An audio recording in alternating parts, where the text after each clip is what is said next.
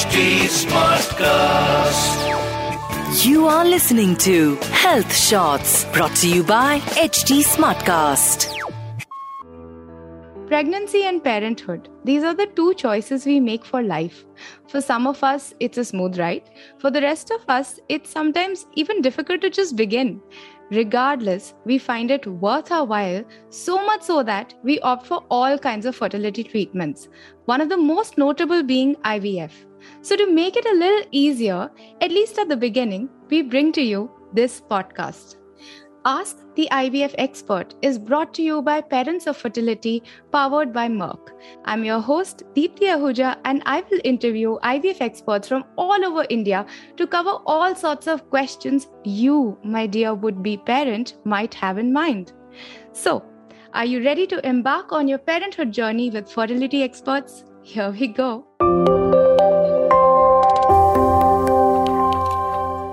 Finding out that you are infertile can be a mortifying experience. While to date, whenever the word infertility rears its alarming head, most people first think about female infertility. Today, let's focus and normalize talking about infertility in men.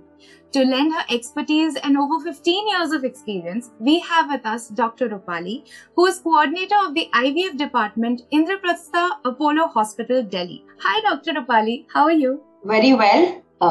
Thank you for including me today, and a warm welcome to all the listeners. The pleasure is all ours. So first and foremost, what exactly is male infertility and how common is it?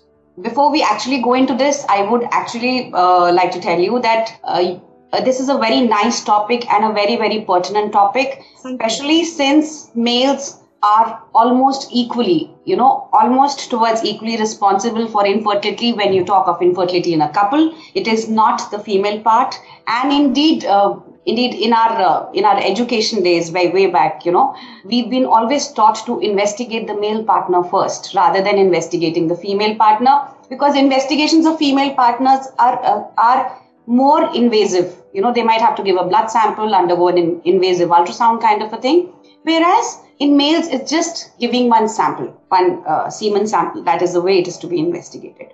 Talking about the first question, as you've told, male infertility is majorly on the rise. How do we actually define male infertility? Male infertility is defined when after 1 year of an unprotected intercourse, that's what the definition of infertility goes, the couple is unable to have babies.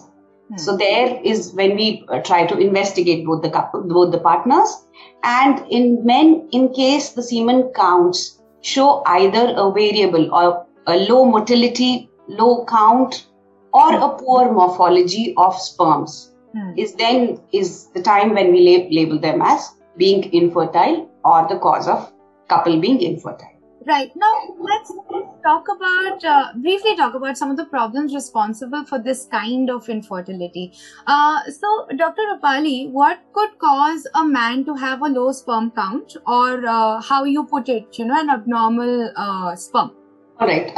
So when we talk of sperms, you don't only look at the number of the sperms, but we also try to look at the motility, because the sperms are motile sperms. They are the ones who will travel through the uterine cavity to the fallopian tube, to the tube and to the egg. Yeah. The egg is not motile. So sperms, obviously the count is definitely important, but motility is another parameter which is really important. So that is so in case there is a problem with the number, which is less than 15 million per ml, or there is a problem with the motility where you try to grade the motility under a microscope. You look into the proper motility, which is called as progressively rapid, or you look at motility where the sperm doesn't go ahead, but there is motility, and you try to grade them under a microscope. The third important feature before you label the sperms as abnormal is the morphology. The morphology of sperms, that is the appearance of the sperms, right, which you would look into. Yes. So what causes infertility in general when it comes to all these factors, these three factors? Now, there are various causes when you talk of infertility, more so in male infertility.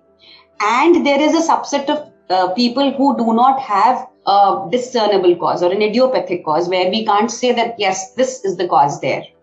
Amongst the causes, just for us to know, we can divide them into, environmental factors, or the place where the person is living, where the person's habits are important.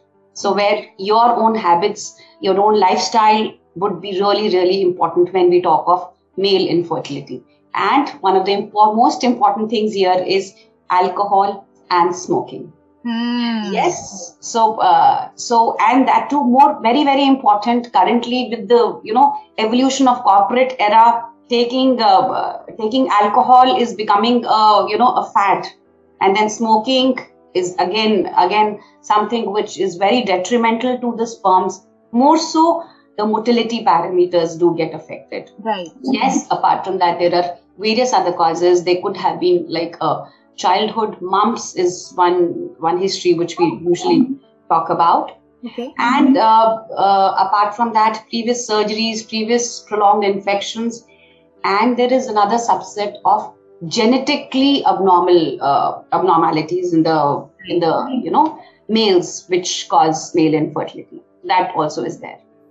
So, do any signs crop up that an individual can notice by themselves? What are the symptoms that are linked to male infertility, and how can one figure out if it's time to actually visit an infertility expert for diagnosis? Of course, one of them being that, if they've tried unprotected intercourse for like a year and they haven't really been able to have a child, that is one. But are there any other symptoms also that, a male can assess for themselves? Now, that's where we are still lacking. There are very few symptoms where people will have problems. So most of the males, in spite of the fact that they have, very poor sperm count or abnormal semen parameters, they might have normal intercourse. Their erectile functions, their ejaculatory functions might be normal. The semen which comes out might be normal looking. Yes, there would be a very less few subset of people where they might have some amount of pain, some amount of swelling, and indeed around 20% of the patients might have something called as a varicocele. Varicocele is where the bag gets enlarged, although it's a very, very few subset. The bag of the sperms, which is the testis, the scrotum gets enlarged a little because of the dilatation of the blood vessels. So the temperature of the testis rises, which is normally like 2 degrees lesser than the whole body. Yeah, that subset of people are those where people can just look into it. But yes, if in the current era, if you're taking too much of alcohol, or you're smoking, or indeed following the celebrities doing bodybuilding using anabolic steroids, a big no. Just completely, it's very, very detrimental for the sperms. Especially these anabolic steroids. We do have patients who will be like bodybuilders and good looking, trying to work out extensively in the gym. Yeah. But these things are very detrimental for your sperms, and causes male infertility. It didn't even occur to me that anabolic steroids could be one of the causes of infertility in men. My God.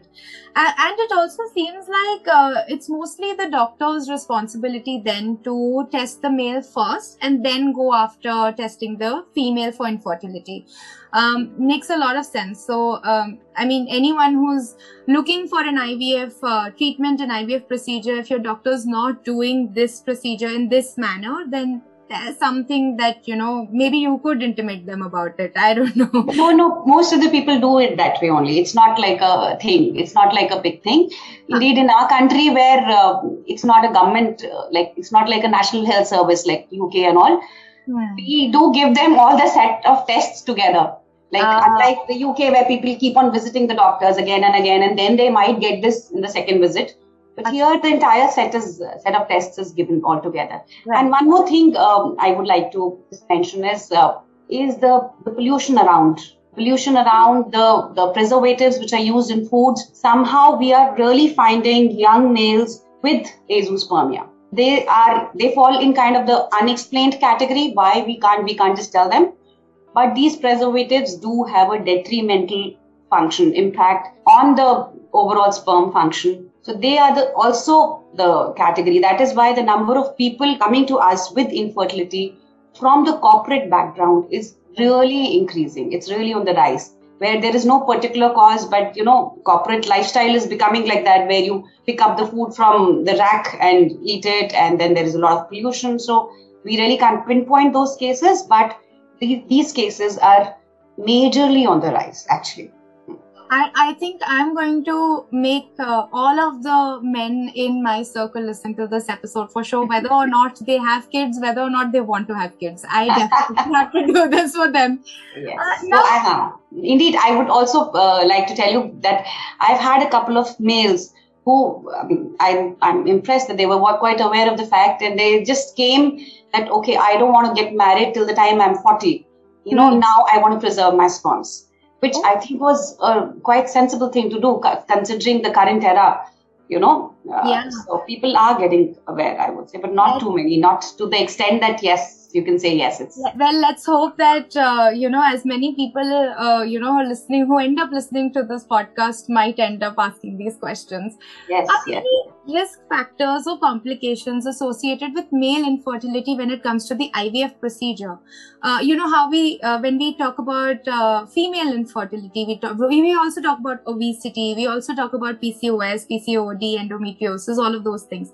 Is there any risk or complication involved, and what are the measures that are taken to reduce it, and are they any different from how you treat female infertility?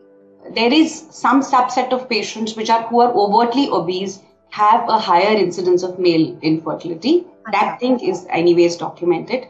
But when you talk of IVF, I would say around 15 years back or so, there was a big revolution. Previously, we could not do much about male infertility if the count was too less. But now, even if you have one single sperm, good motile, morphologically normal, good single sperm, that can be used for fertilizing one single egg.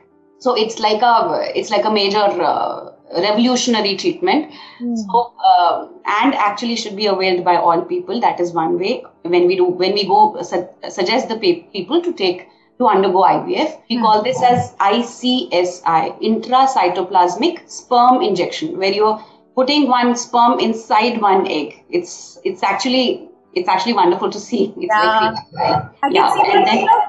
see it on your face. Absolutely.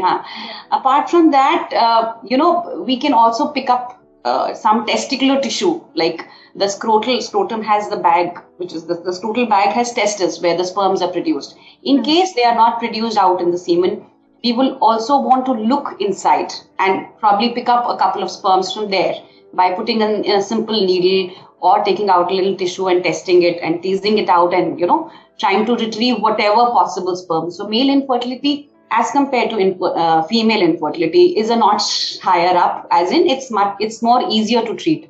Having said that, still there are cases where if there is no sperms, the overall final retrieval or the pregnancy rates really dip, right? So there you have to weigh the pros and cons, whether you really want to undergo the entire procedure or not, Right.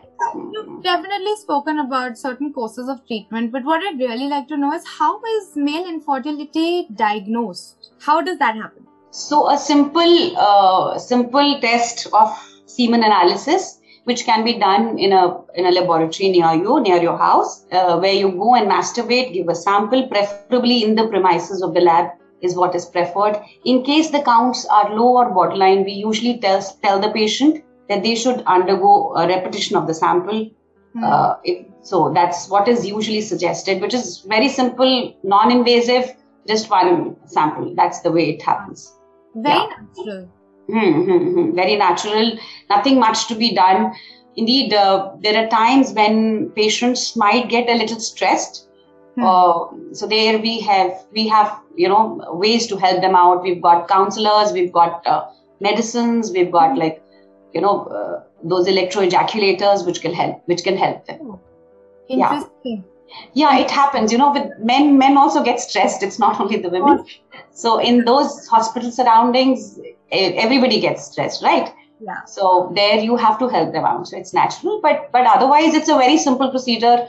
Just one test and the diagnosis is done. And you are like, you know what it is. Right. That's most of the times. Now that you've explained it, it actually sounds so much simpler than how female infertility is tested.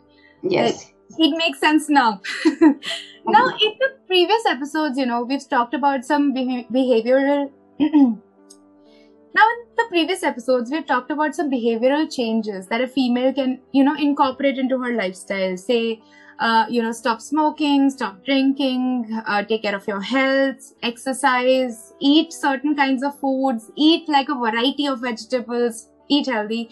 All of those things are there. Sleep cycles should be maintained. Are there any scientifically supported lifestyle and behavioral strategies that can be put into practice to significantly improve the sperm quality also? And ये हम बहुत सुनते हैं कि ये बंद कर दो वो बंद कर दो, लेकिन आप तरीके बताओ, how should one stop these things? Because it after a point of time it's pure addiction, even to a certain kind of food. It's just addiction. So how do we do that? How do we improve our health and thereby improve our reproductive health? So one of the most important things is alcohol and smoking. Indeed, whoever comes to me for treatment, I mean, generally, if once the couple walks in, I tell them, I send them back. I say, come back to me after 3 months, after you have been able to curtail your smoking, stop your, alcohol intake to as minimum as possible. Why? Because, when we are dealing with infertility, there's a lot of stress, more so on the female partner. That's what happens, especially in our country. And when from one side, you're going to be putting in money, you're going to be subjecting your wife through all the entire ordeal of undergoing a treatment. If the male partner can't contribute that much, and the other side, if you're, trying to dig a hole by spoiling your treatment, then it doesn't make sense. So right. If there is time, if there is a possibility, usually these people are advised to go back, improve their habits for a period of 3 months, take some antioxidants. Antioxidants always play a major role in all fertility, whether it's male or whether it's female. Right. And yes, as I already mentioned, taking healthy diet, not those preservative-laden boxes from the rack. And of course, anabolic steroids. Although many times we are not able to do much, especially these cases, these category of patients who've already taken steroids and the sperms have gone. But yes, there is, there's still hope. So we usually tell them to come back to us after 3 months, after they've taken their treatment, after they've stopped all that. And then there is a possibility of, the best thing about male infertility is that even if we get a few sperms, as I previously said, they can at least have their own genetic babies rather than, going for a prolonged treatment. We don't need so many. We don't need so many like an egg that way. Yeah. Right. And how do you consult? How do you tell people that, like I said, most of these things are addictions. So what advice do you give them to get rid of these behaviors? One of the things which I categorically tell my patients is that, if you look at IVF, you look at the infertility treatments, you talk of IVF, you talk of ICSI, world across. If you actually look into it, you look at the take-home baby rates, nothing is more than 40-45% all across the globe. This is what I'm talking about is US figures, UK figures. I'm not talking about India. Although I would say in India, we are at par with technology when we talk of IVF, etc. Yeah. So if you're working at, say, 4 on 10 chance, why do you want to reduce it to 2? That is one counseling which I give my patients. Like, why do you want to reduce it to 2? If you have time, please curtail it. And second way, which is a little more drastic, is I give them an example of higher incidence of coronary artery disease, like a heart attack. I tell them about those people who get heart attack because of this. And the day they get it, that very moment, from that moment onwards, they would never touch alcohol or smoke ever. Wow. That kind of a thought process, and they are all youngsters. We are dealing with young population. We are not dealing with age-old population. So though that kind of a feeling, if they can get it in themselves and then proceed for treatment. It's nothing is free. Even if you go to a government hospital right now, then also you might have to pay for your medicines. There also it's not free. Right. So if you're trying to spend money, you might as well get the maximum benefit out of it, get less stressed out of it. So these things actually do work. Most of the patients do come down on their alcohol and smoking. And then when they get pregnant, then also I don't allow them to smoke because it becomes a passive smoking for the mother. So it's all right. It's just a matter of 2 years. And then I tell them that you do it. After that, at least this phase is over. Then you can just go ahead with whatever you want. So basically, you place an immense amount of value on the life that they're going to create, and you place an immense amount of value on their own lives to actually sustain that life that they're going to create. Absolutely. Yeah. Amazing. Now we hear a lot about female infertility and the decline in fertility for women, and we've spoken so much about egg freezing. Do males also experience fertility rates declining with age? And are there any ways in which men can also preserve their fertility? Yes, very nice question and quite close to my heart because we are doing a lot of fertility preservation at our hospital. We are not only doing it for people with increasing age, that is called as a social egg freezing. We are also doing an onco-fertility preservation, where if a person has a malignancy, has a cancer, and that person has to be subjected to chemotherapy or a radiotherapy following that, that person can simply come in between their treatments just before the starting of chemotherapy or radiotherapy and get the eggs preserved or semen preserved. So, and it is as simple as just giving one sample, just 1 day masturbation, where we will take the sample, preserve it in multiple vials so that they can be used in future. And more so with the current progress of cancer treatments, the survival has markedly increased.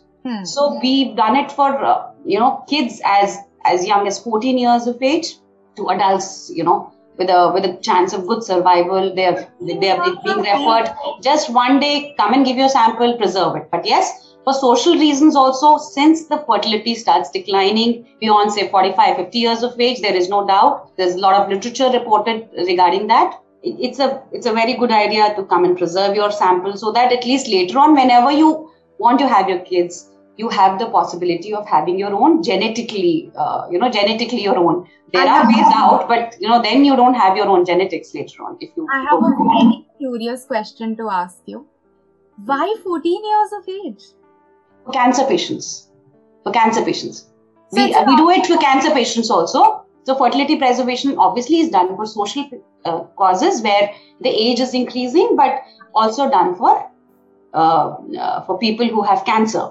So it's routinely being done for cancer also. There it's medically indicated because if the patient has to undergo a chemotherapy, then and the chances of survival are later, are good. So that person can come 10 years, 20 years down, 10 years, 15 years, 20 years down the line and take the sample. It can be preserved and can utilize it, right?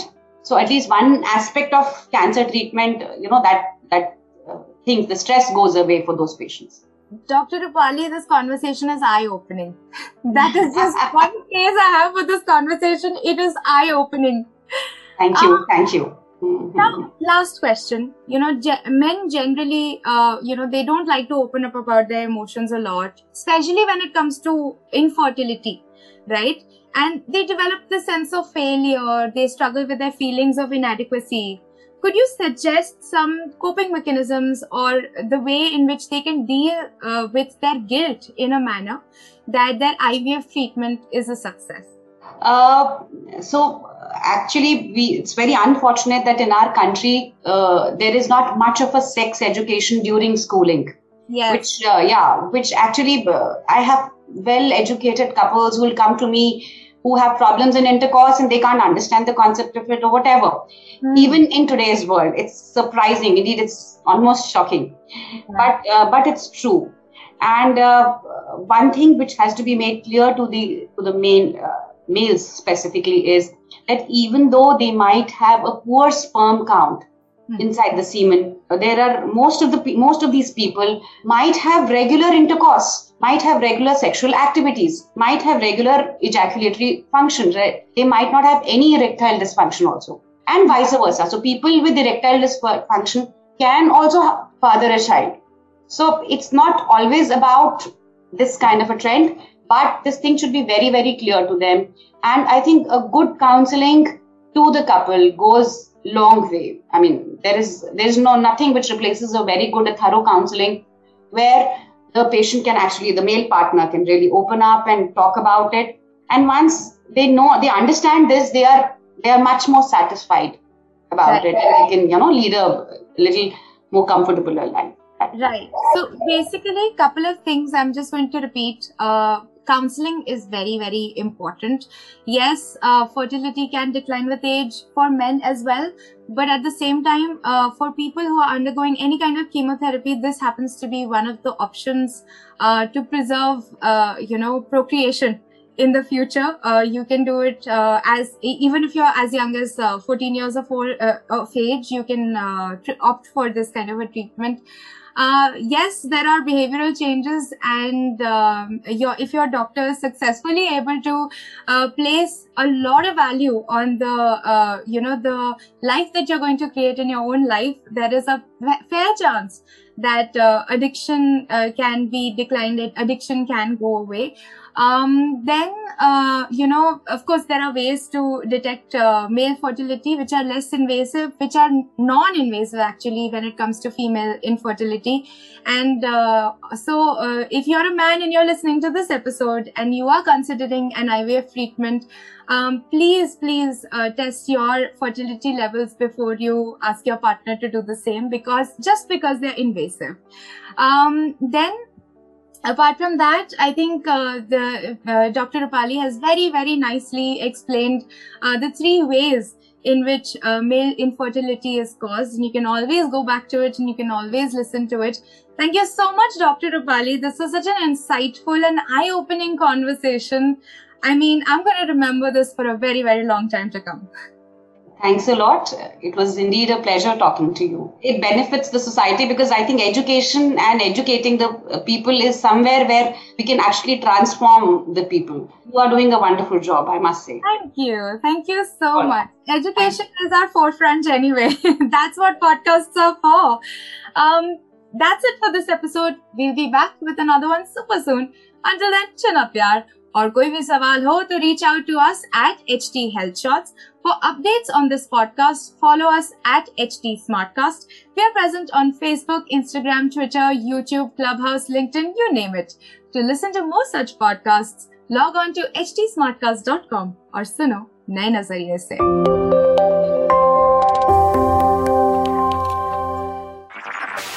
You were listening to Health Shots, brought to you by HT Smartcast. HT Smartcast.